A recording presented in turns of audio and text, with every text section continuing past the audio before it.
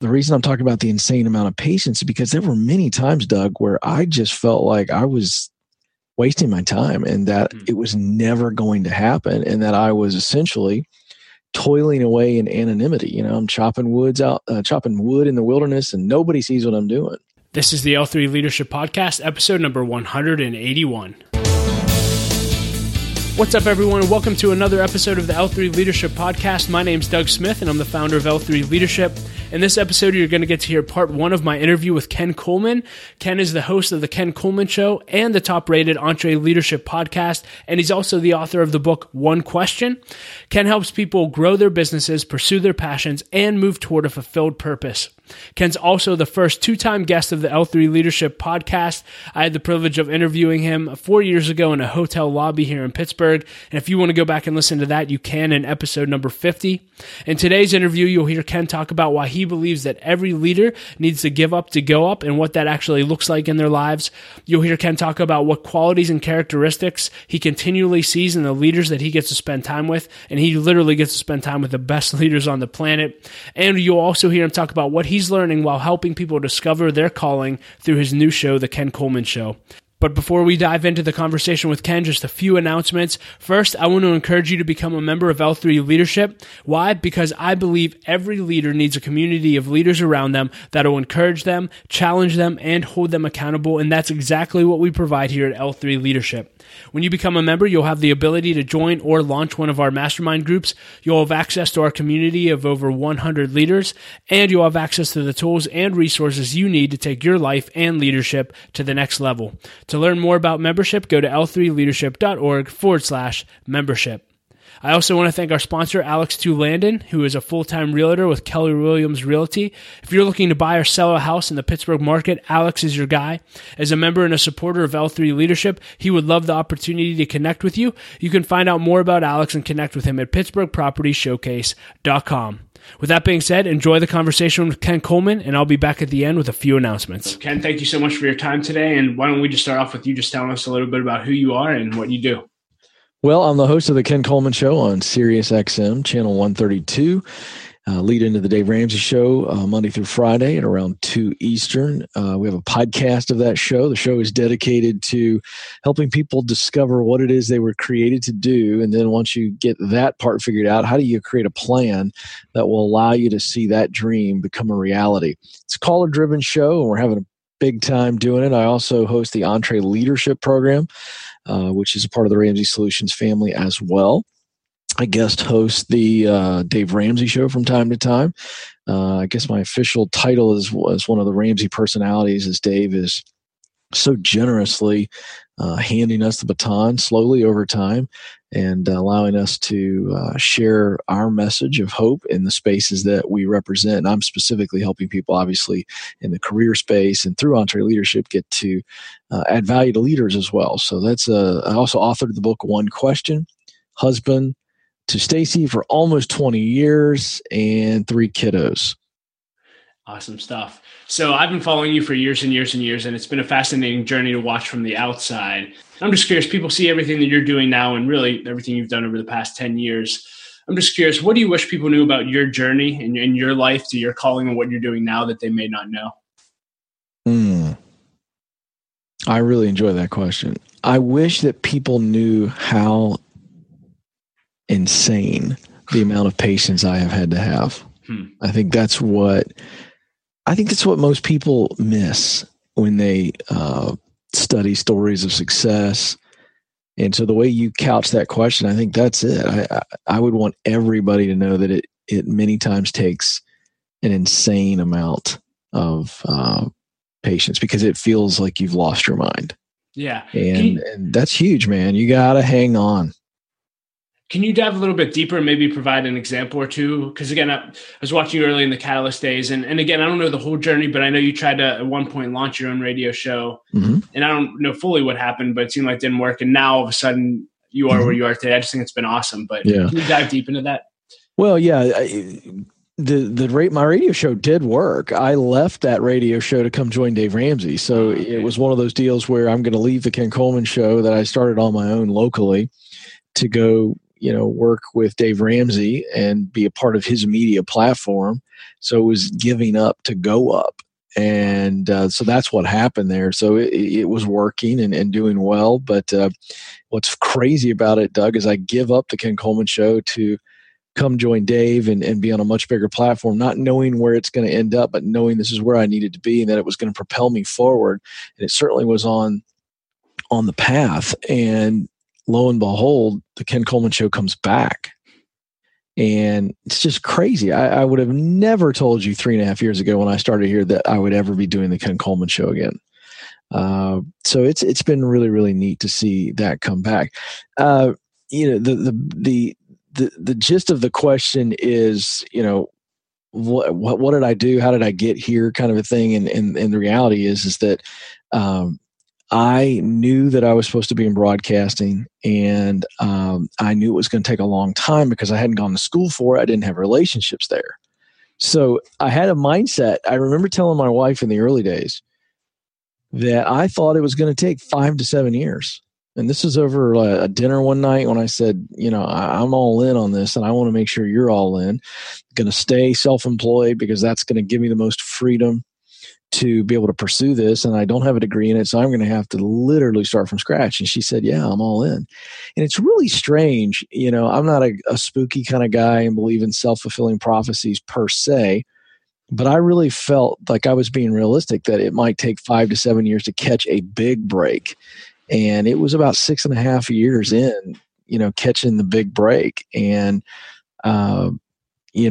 it's one of those things where, the reason I'm talking about the insane amount of patience is because there were many times, Doug, where I just felt like I was wasting my time and that it was never going to happen and that I was essentially toiling away in anonymity. I'm chopping wood in the wilderness and nobody sees what I'm doing. And I remember being on the Catalyst stage at times where I got a lot of attention, whether I was doing a high profile interview or something else. And then I felt invisible at other times. Like, hey, I should be getting more opportunity. And you start, woe is me and why isn't anybody paying attention to me and all those things. And so that's what I mean by that insane amount of patience, because there are times where you question your sanity. Am I being smart? Should I just hang this up and just focus more on my company and live a good life and blah, blah, blah, blah, blah, blah, blah, blah, blah. And it's just, it's worth it. It's worth it to wait.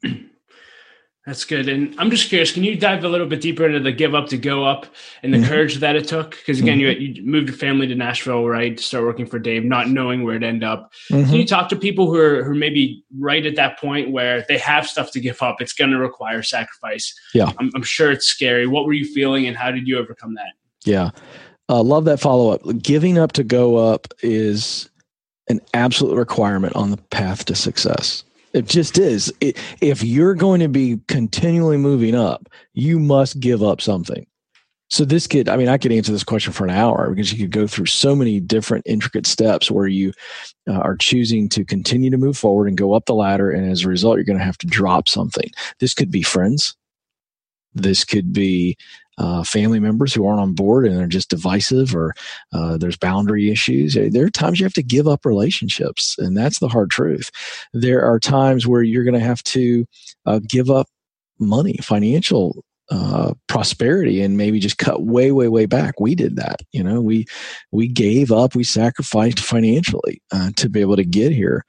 You're going to have to give up things that you find to be comfort, in your life, whether that be routines or living in a certain place. Like we moved, back to Nashville. Now, we had lived here before, but you're going to have to give things up. Now, a specific answer here as to what happened when Dave asked me to come here, I did have to give up the Ken Coleman Show. No question about it.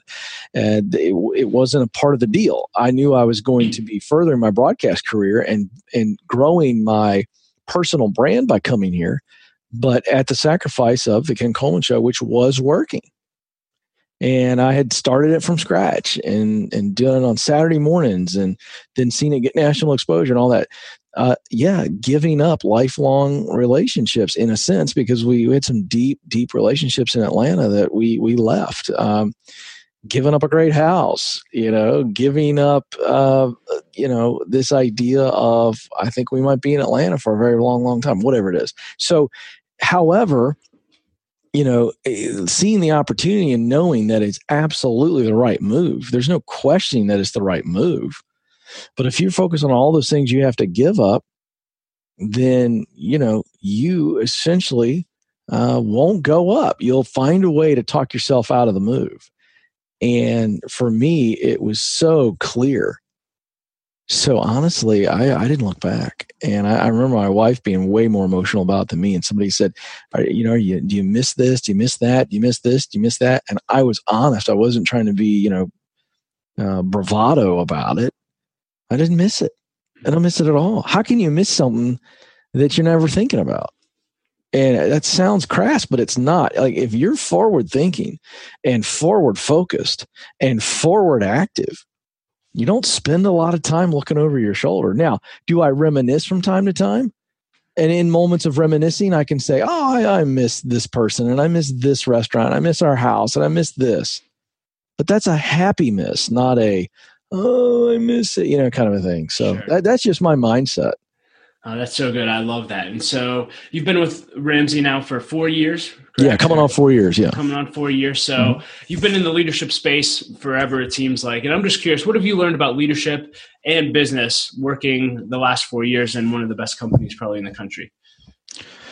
Yeah, that's a really broad question. So to spare your listeners, an hour-long answer, I would say two things pop in my mind. One, the vital importance of clarity and consistency of communication.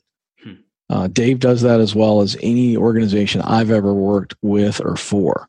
And I've worked with some great people and been around some great leaders. We just really clearly communicate as a company, and we do it consistently. So clarity and consistency of communication, that's been a huge leadership lesson I've learned since being here. And then I would also say the importance of an intentional culture. Culture is kind of this buzzword now, like leadership was 20 years ago, but a lot of people can't really define it effectively. The reality is culture is, in my mind, the shared behaviors of the organization. That's the super simple, break it down, that's it. And every company has a culture.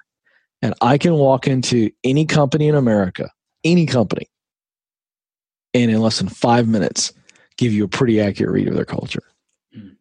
And so could you if you know what to look for. But if you're looking for shared behaviors, you're looking for things that are valued there. How do people act? And so I think that intentional culture. So everybody's got a culture, but when you're intentional to shape something and shape it around your values, so the behaviors are shaped around the values, not the other way around. But a lot of organizations unintentionally shape their values around their behaviors. And that's nonsense. So imagine parenting that way. And unfortunately, a lot of people do, but this isn't a parenting podcast, so we'll move on. But I think those are the two things that stick out of my mind of what I've learned and have been valuable for me in terms of leadership here at Ramsey Solutions. That's good. A question I've been asking lately is, I heard a pastor say once, if you see someone that's been used significantly by God, just always ask yourself and ask God, what is it about them that allows them to be used in such a way? Again, you've been around some of the greatest leaders on the planet. Are there one or two traits that you just see over and over and over again that allows people to be used in the way that they are? Yeah, it's an insatiable curiosity. The wildly successful people I've been able to interview, they all share that trait. They're always learning. So it's not just curiosity for the sake of curiosity, looking around the room and bugging everybody with how was that fan made? Where was it made? Where was it shipped from? That's kind of a nonsensical curiosity. I'm talking about a really pinpointed, laser-focused desire to keep learning. And it's certainly in the areas of where they work, in their field, their audience, or their target market, things of that nature. They're just always learning new things. And that's absolutely a key trait across the board of high achievers. Second thing is, I would say courage.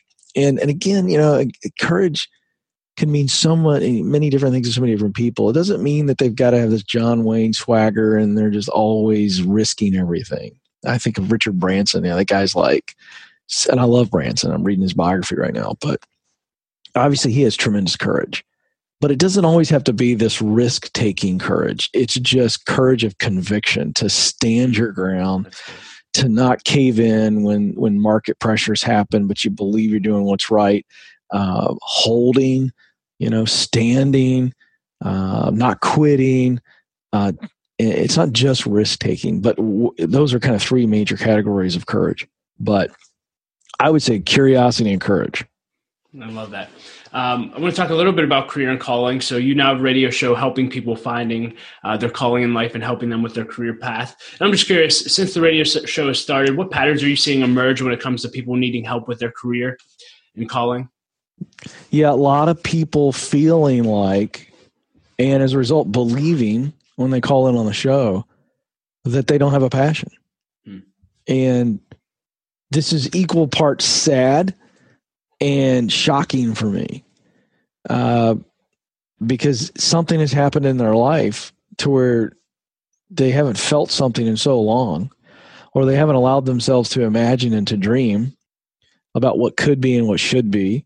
And by the way, none of us have to be taught how to do that. We do that from early on in our life. And so that's one big pattern, is people just not sensing what it is that would make them come alive. The other one is equally as bad. It's on the other side of the main framework of what I work with people on, which is top talent and top passion. The other thing is, some people can't identify what they're good at. I can't tell you how many times someone will tell me on the phone, well, I'm hardworking. That's not a skill. That's a character trait. Yeah.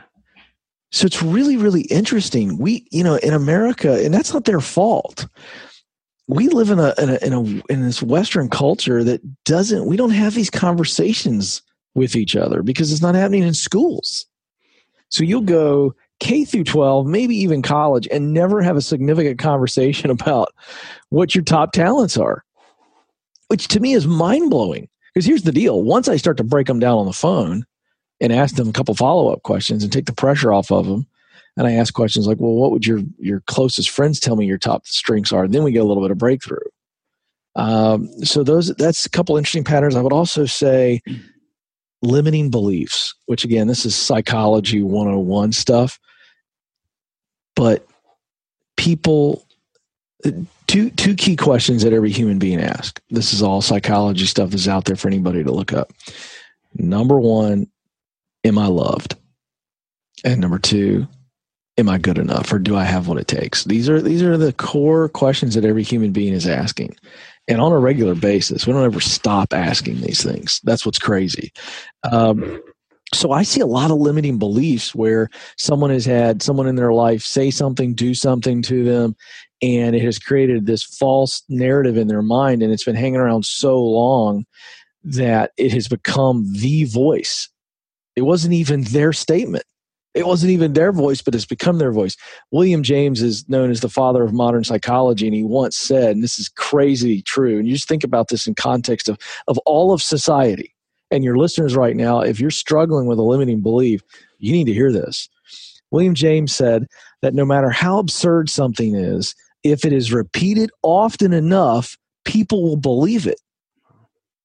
Now just soak on that for a second. I'm going to say it again. It's so ridiculously profound. No matter how absurd something is, if it is repeated often enough, people will believe it. So here's what that means. In your head, folks, right now, if for years you've been telling yourself, or you've been believing somebody's voice in your life that said you don't have what it takes, or you're not good enough, or you're not pretty, or you're fat, or whatever it is, that's been bouncing around in your head so long that has now seeped from your brain down into your heart. And you have taken on that identity, and it's not true. So we deal with limiting beliefs so much. Last pattern, people wanting to make the safe decision versus the smart decision. This is one I'm super passionate about, beginning to see this develop on the show. I had a guy call me in today, actually, Doug, a little earlier today when the show was on. A guy calls in, and he's got two career choices in front of him. And by the way, this involves this limiting belief I just shared. This is really a great illustration. And he says, I'm in radio, And I love my job. I just got the promotion and I love it. It's exactly what I want to do. But I got this chance to take a government job in defense contracting, and it's a little bit more money, but it's really stable. They got good retirement and a lot of good government benefits. What do you think I should do? And I said, wait a second. You're telling me this promotion you just got at the radio station is the work that you love to do. That's what you would do if you didn't have to work. He goes, absolutely. And I said, well, what's going on? There's something else I don't know about. What? He goes, well, I'm not sure it's a grown-up job. I go, grown-up job? Where did you hear that? Wow. A woman that he dated 7 years ago asked him one time in the middle of a fight if he was going to ever go get a real career, a grown-up job, or just play around in radio. And that guy, for 7 years, has allowed that thing to bounce around in his head. And so we break it down for him, and I said, well, which job do you really, really want to do? He says, without a doubt, the radio. I go, well, then this phone call's done. Why in the world would you go take that defense job? And so, but here he is. He's thinking safe versus smart. So let me delineate that. Safe decisions in life, and by the way, this is for leaders too. Safe leadership decisions, in my mind, will eventually lead to regret. When you're on your deathbed and everybody's gathered around the room, let's just say it's romantic like that. That's how I hope it is for me. And everybody's gathered around that are my close friends and family, and we're reminiscing. The whole time I'm laughing, crying, but it's reminiscing because I made the smart risk. I took what information I had, and I trusted my heart and my brain, and I went for it. And did I fail? Yes. But did I learn from my failures? Yes. Did the decision that I failed on still propel me forward? Yes. And so my life is, I'm not thinking about my failures in those last moments. I'm reminiscing on all the good things that came of me being purposeful and making smart decisions. If you make safe decisions, you're going to be sitting in that room and you're going to be regretting things that you never did. So I'm really on this crusade right now to stop making safe decisions and start making smart decisions. That really spoke to me too. So thank you so much for that. And cool. If someone's listening to this and saying, wow, I want to connect with Ken, how can they, again, get connected with your show and hear this on a daily basis? Yeah, KenColemanShow.com is the website. Great place to connect because all my social stuff is there on Instagram, LinkedIn, Twitter, Facebook, all of those connections right there and easy to find. Would love to connect there. I would tell you this, I interact with the audience there. I'm doing my own stuff. So you send me a comment on any of those formats, I'm going to reply. I'm going to like it. That's me. I like to be accessible. And then I would say, again, just listen to the show on SiriusXM 132, 2 Eastern, Monday through Friday. If you don't have SiriusXM, you can get it as a podcast, comes out daily. And so, of course, iTunes, Google Play, wherever you can pull a podcast, that's where you can get the Ken Coleman Show. And as well, Entree Leadership for leaders, Entree Leadership Program. I'm very, very passionate about that tribe as well. That's awesome. I'll include links to all of that in the show notes. Cool. Hey everyone, thank you so much for listening to part 1 of our interview with Ken Coleman. You can find ways to connect with Ken and links to everything that we discussed in the show notes at l3leadership.org/episode 181. You can also listen to part 2 of our interview in episode 182, so I'd encourage all of you to go over there now and listen to that.